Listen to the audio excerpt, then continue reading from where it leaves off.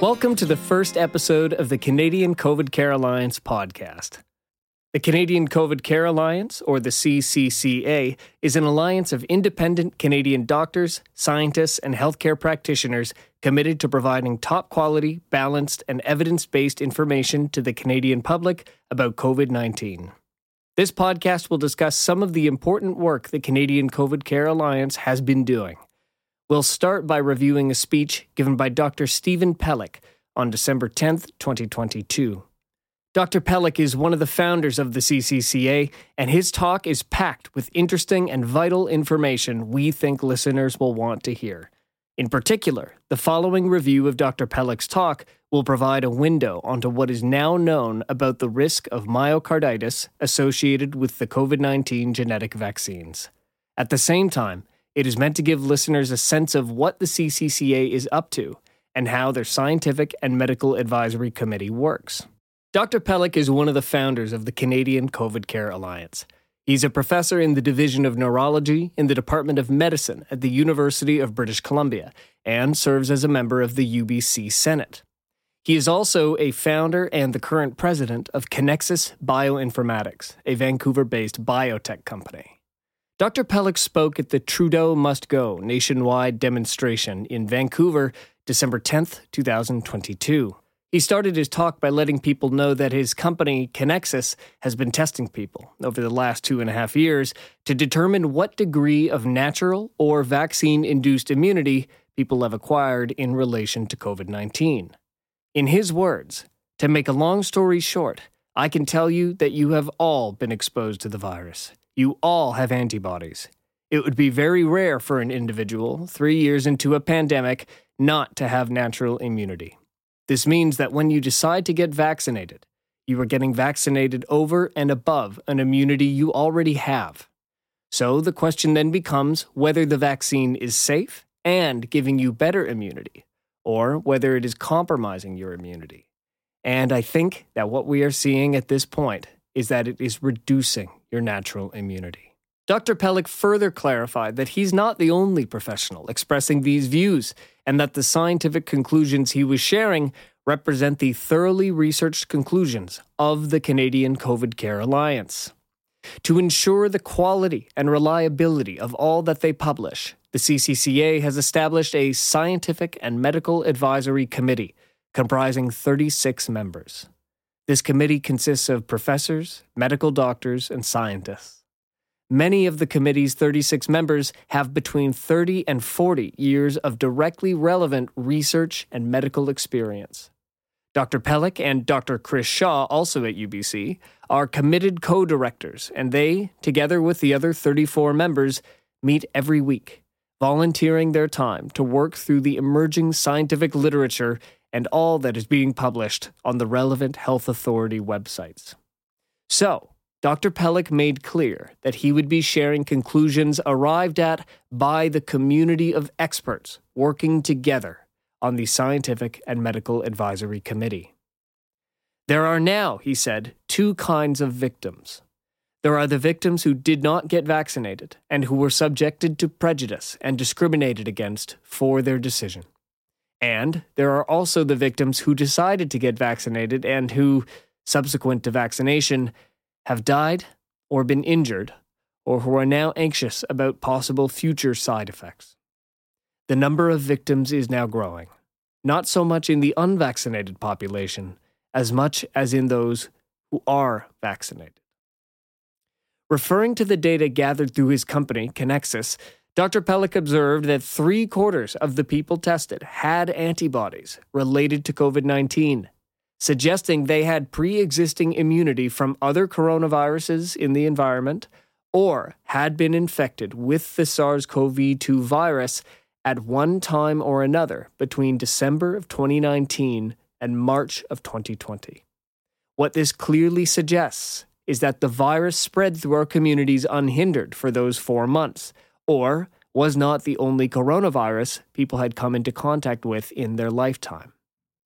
At this point in the talk, someone in the crowd yelled out, "The virus does not exist." And Dr. Pelech took this as an opportunity to make clear his and the CCCA's position regarding the reality of COVID-19. He offered to speak with the audience member after his talk, and then clarified that, based on his own direct observations, the virus does indeed exist and has been spreading, and that his own company couldn't do any of the testing it was doing if they didn't have an identifiable genetic structure for the SARS-CoV-2 virus. Setting aside the question of how well or poorly they work, without an identifiable genetic structure, we wouldn't be able to develop PCR tests, rapid antigen tests, antibody tests, and mRNA COVID-19 genetic vaccines. And furthermore, if we didn't have an identifiable basis for its genetic structure, we wouldn't be able to track how SARS-CoV-2 has apparently mutated over time. To propose that the virus doesn't exist at all is to ignore an enormous body of research and scientific literature. In other words, with COVID-19, we have been faced with a real threat. The good news is that, thankfully, this threat is diminishing. The variants of SARS-CoV-2 described in peer-reviewed research today show a significantly less dangerous pathogen than those first identified. And the recognition of this evolution is generally accepted in the scientific literature at this point. Essentially, the virus associated with COVID-19 has evolved into something like a common cold.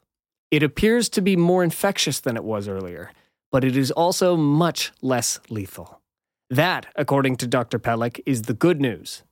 The bad news is that we are continuing to vaccinate people against the virus, and this vaccination campaign continues to be associated with an increase in injuries. In terms of safety, the general public has not been told that the COVID-19 vaccines were subject to only about 10% of a typical vaccine testing regimen. There are many reasons why this is concerning. When receiving these mRNA COVID-19 genetic vaccines, people's bodies are being injected with RNA that is genetically engineered to be stable. We know that within 2 days, the lipid nanoparticles designed to carry and distribute this RNA have traveled through the entire body. Testing has shown that within 2 days, 76% of the nanoparticles are gone from the injection site. We've been able to determine that the lipid nanoparticles go to the liver, pancreas, ovaries, brain, breast milk, and testes. We know that after vaccination, sperm counts drop in men and then stay down for about 6 months. We also know that after vaccination, about 40% of women have menstrual difficulties. In terms of reproductive rates, we are currently down by about 10%. So we know, without question, that the vaccine produces profound systemic effects in the body, and we have to hope that the safety signals we are seeing represent issues that we will be able to recover from. In terms of death rates, some may be surprised to learn that in the first year of COVID-19, there was no significant increase in the overall death rate or all-cause mortality in either the US or Canada. People who would normally die from cancers, cardiovascular disease, and other causes died from COVID. Now, yes, many of these people suffering from additional underlying comorbidities probably died with COVID. But even if there are problems with statistics attributing death exclusively to COVID-19, when there were multiple contributing comorbidities, these problems do not affect the overall death rate. It's so surprising that it's worth repeating. In the first year of COVID-19, there was no significant increase in the overall death rate in either the US or Canada. Since the mRNA COVID-19 genetic vaccines have appeared and been administered to significant portions of the population, however, all-cause mortality has climbed by 10% to 15% in over 29 well-documented countries across the world. When you look at the increase in all-cause mortality, there is very little correlation with COVID itself, and there is very clear correlation with the mRNA vaccines. There are other contributing factors, of course, like public reliance on telemedicine, postponement of surgeries, and the fact that people have been receiving far fewer physical exams. But as it stands now, one conclusion is inescapable. the vaccines are not safe. When it comes to the accepted narrative surrounding COVID-19, things have changed. Dr. Pellick and his colleagues in the Scientific and Medical Advisory Committee might have made the case a year and a half ago that the benefits of getting the vaccine could potentially outweigh the risks. Today, however, no one in the CCCA's Scientific and Medical Advisory Committee would recommend the COVID-19 vaccines because there are just far too many safety signals. When we take all of the reports of all the vaccine injuries, hospitalizations, and deaths in the Vaccine Adverse Event Reporting System in the US, the UK's Yellow Card system, and the World Health Organization's Vigi Access system, what we see is that there are more vaccine injuries from the 3 US-approved COVID-19 vaccines than from all of the other vaccines administered over the last 30 years combined. There have been more than 32,000 reported deaths following the COVID-19 vaccine reported in the United States VAERS system alone. As context, some of you may have heard of the drug Vioxx. Vioxx was a novel anti-inflammatory drug that was released into the market and widely used before it was discovered to increase the risk of cardiovascular disease. In the case of Vioxx, 6,000 reported deaths was what it took to have the drug removed from the market. Unfortunately, while there are precedents like the Vioxx case, which have established thresholds for removing toxic drugs from the market, there is no such precedent for when to remove a harmful vaccine from the market.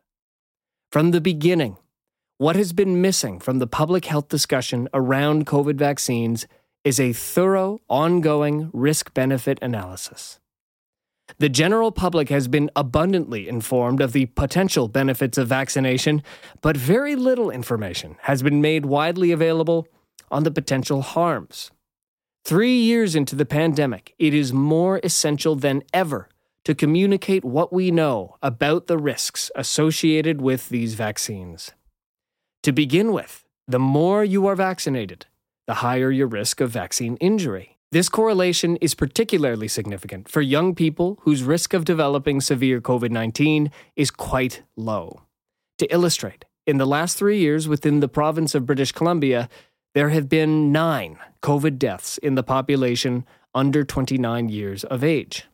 This number includes young people who had serious confounding factors, like leukemia or other cancers, when they were reported as having died from COVID. The very low risk that COVID-19 poses for those under 30 is in stark contrast to the significant risk posed by the COVID vaccines. In mid-November of 2022, the BC Centre for Disease Control published a paper in which they examined the risk of myocarditis posed by the vaccines.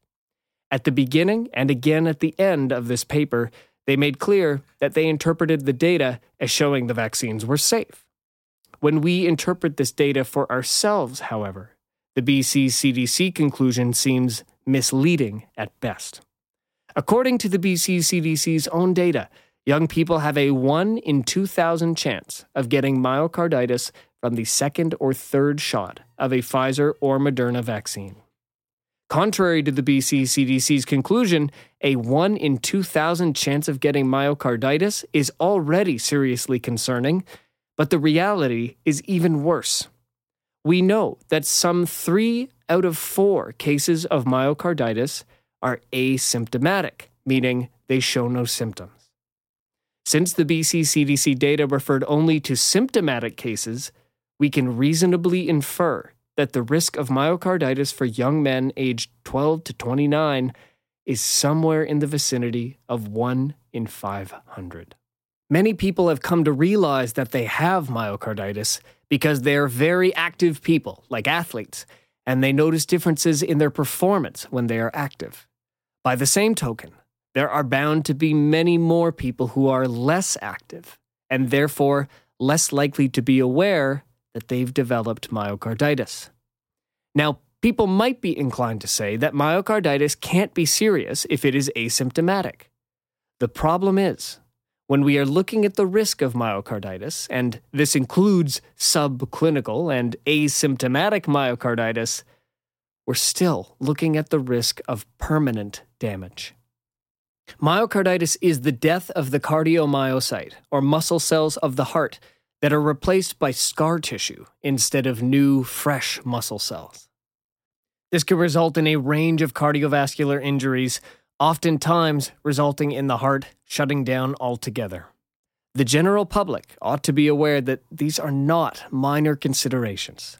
These are life-threatening conditions, and at this stage, we don't know how long young people with vaccine-induced myocarditis will live. The fact is, we don't have the necessary experience with vaccine-induced myocarditis, certainly not at this scale. We know that with virus-induced myocarditis, typically about 20% of people die within 6 years.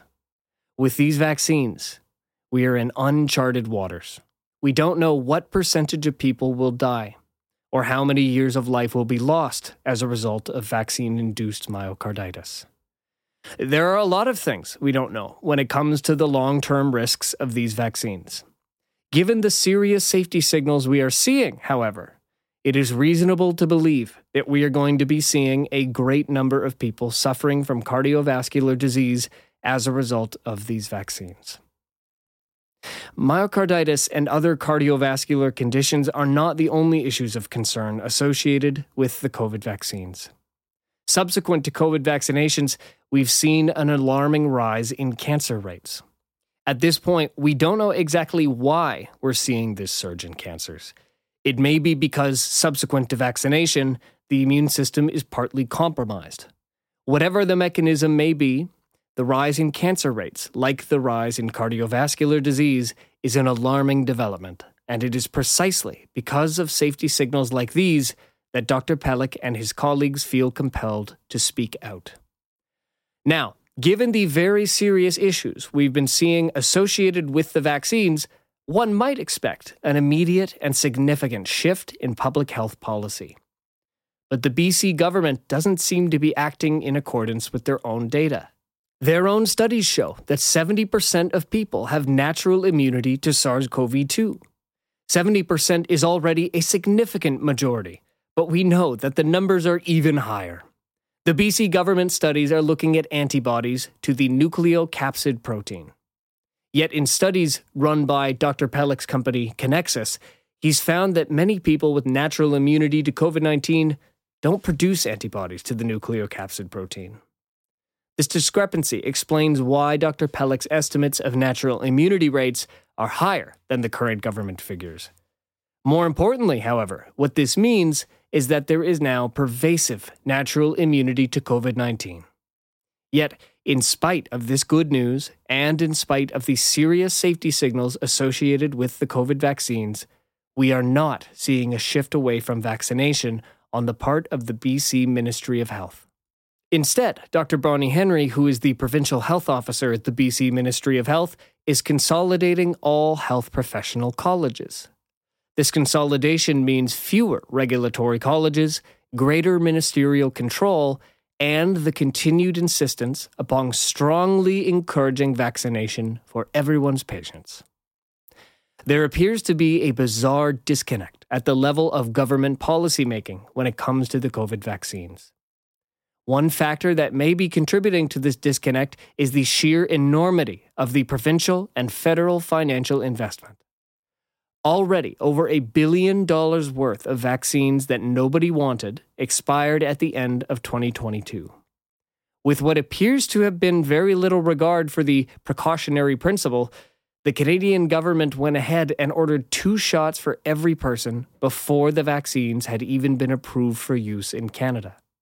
A similar disregard for the possibility of public harm appears to be at work in Bonnie Henry's current order that any student entering into nursing, medicine, dentistry, or other health professions needs to be vaccinated against COVID-19. If we're seeing increases in all-cause mortality and increases in cardiovascular diseases and increases in cancers subsequent to COVID vaccination, we need to seriously consider whether we wish to continue endangering the health of our healthcare professionals. If we are already anticipating long-term ramifications for the health of our general population, what will that mean for our health professions? The BC medical system already has a shortage of some 4,500 nurses who left the profession because they didn't want to get vaccinated. While some of these professionals can be replaced by colleagues from other countries, this is much easier said than done and will not solve the underlying problems. Scores of doctors and dentists have opted for early retirement. Many health professionals have already left the profession. These were the people who were on the front line throughout the first wave of COVID-19. These were the first healthcare professionals to be infected, and as a result, they were the best protected because they had acquired natural immunity. And these, contrary to all common sense, are the people that we have gotten rid of. The whole thing has been a travesty. As Dr. Pelech has said, this is why I speak out, and this is why my colleagues speak out. And this is why he hopes that as many people as possible go to the Canadian COVID Care Alliance website, canadiancovidcarealliance.org, and have a look at the tremendous wealth of scientific information it contains. The CCCA sticks to the facts and does its best to provide vital source materials that can help anyone and everyone to develop a critical understanding of both COVID-19 and the COVID-19 response. In Dr. Pelech's words, we have to have more people that are outspoken. So I commend all of you for listening and for being here. You're obviously very awake, interested, and concerned. But we also have to help people who have been vaccinated. And we need to try to find strategies by which we can all heal as a society. Well, I hope you've enjoyed listening to this review of Dr. Pelech's talk as much as I've enjoyed reviewing it. In the next podcast, which I hope will be just as fascinating, we will be considering an interview with Deanna McLeod, another member of the CCCA's Science and Medical Advisory Committee. In this interview, clinical researcher Deanna McLeod does a deep dive into the data manipulation required for the Centers for Disease Control and Prevention to publish an analysis which concluded that COVID-19 vaccines are not only safe, but also preventative against heart disease. Deanna McLeod's ability to interpret, clarify, and expose the faulty reasoning behind the CDC's analysis will not disappoint. In the meantime, if you would like to learn more about the CCCA's Scientific and Medical Advisory Committee, please consult the About Us page on our website, canadiancovidcarealliance.org. Before we go, one final point of business. My name is Liam Sturgis. I'm a writer, editor, and research contributor at the CCCA, as well as a volunteer member of the CCCA External Communications Committee. This show was written by Gudrun Welder and edited by Matthew Evans-Cockle and produced by Gudrun and me. Our inaugural episode is dedicated to Gudrun, whose vision and passion has ensured that this show made it to your ears. We're looking for volunteers interested in helping with the production of this podcast. If you have a passion for podcasting, have the applicable skills, and are inspired to help us out, please email us through the CCCA website's Contact Us page. Thank you so much for taking the time to listen to our very first CCCA podcast.